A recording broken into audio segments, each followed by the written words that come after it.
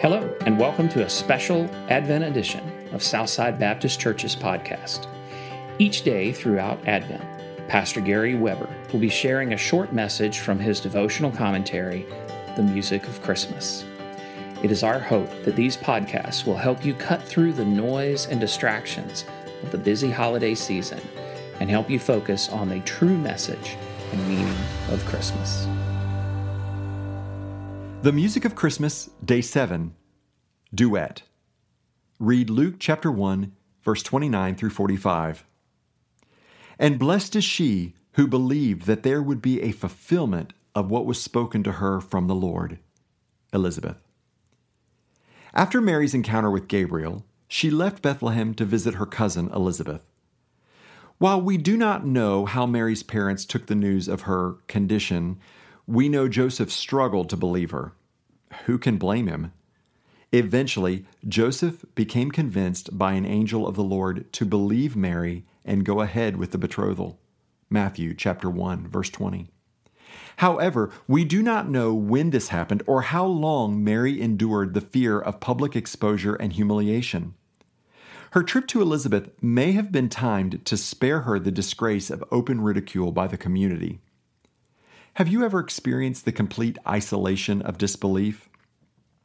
Imagine you are confused of something you didn't do and suddenly found yourself the victim of a terrible rumor. No matter what was said, and regardless of any proof offered, no one believed you. Not a single person, including those closest to you. That stings.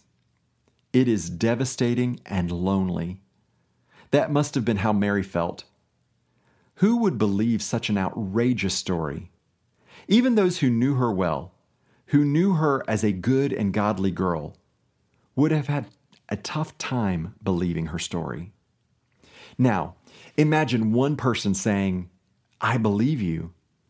Like a spring in the desert, you are not alone.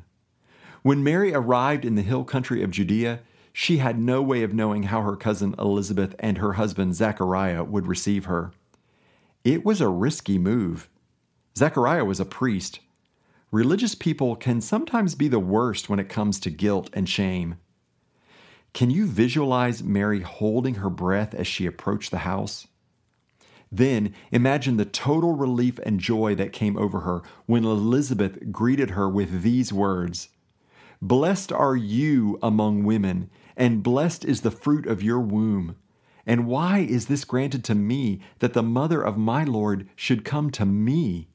Luke chapter 1, verses 42 and 43. Elizabeth believes me, she must have thought. Without explanation or argument, she believes me. The reaction of her parents is not recorded, and the timing of Joseph's angelic visit is not specified. And though we don't know if Elizabeth was the first person to believe Mary, it is plausible. If so, it is interesting that two women were the first to accept the news of the incarnation. The same is true of the resurrection. Women were the first to believe. The Song of Hope often begins as a solo, but it always ends in a chorus. Hope only requires one voice to start singing.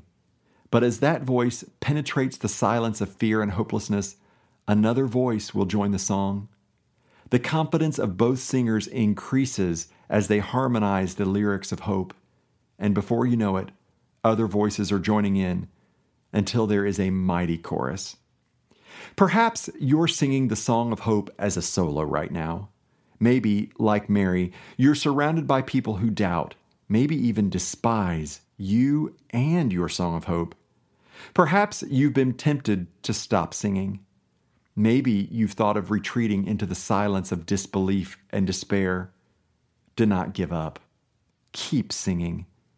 If you are singing God's Song of Hope, it's only a matter of time until your Elizabeth will hear you and turn the solo into a duet. Or perhaps you've been standing quietly by, listening to someone else singing a solo of hope. Pray for God to reveal His truth and hope to you, and be prepared to join that soloist to magnify God's Song of Hope. You may be that person's Elizabeth. The power of hope is multiplied by the addition of each voice who joins the chorus. Holy Spirit, tune my heart to sing your song of hope, that it may resonate with all those who have already joined the chorus of the faithful. I pray for the strength and determination to keep singing, even when I'm tempted to believe that I'm singing alone. Give me the faith to sing your song of hope until all the world resounds with the sound of your praise. Amen. Thanks for listening to today's podcast. If you find this podcast helpful, please take a moment to share it with others. If you would like to hear more messages from Pastor Gary or learn more about the ministry of Southside Baptist Church, please check out our website at www.ssbc.org. Grace and peace be with you.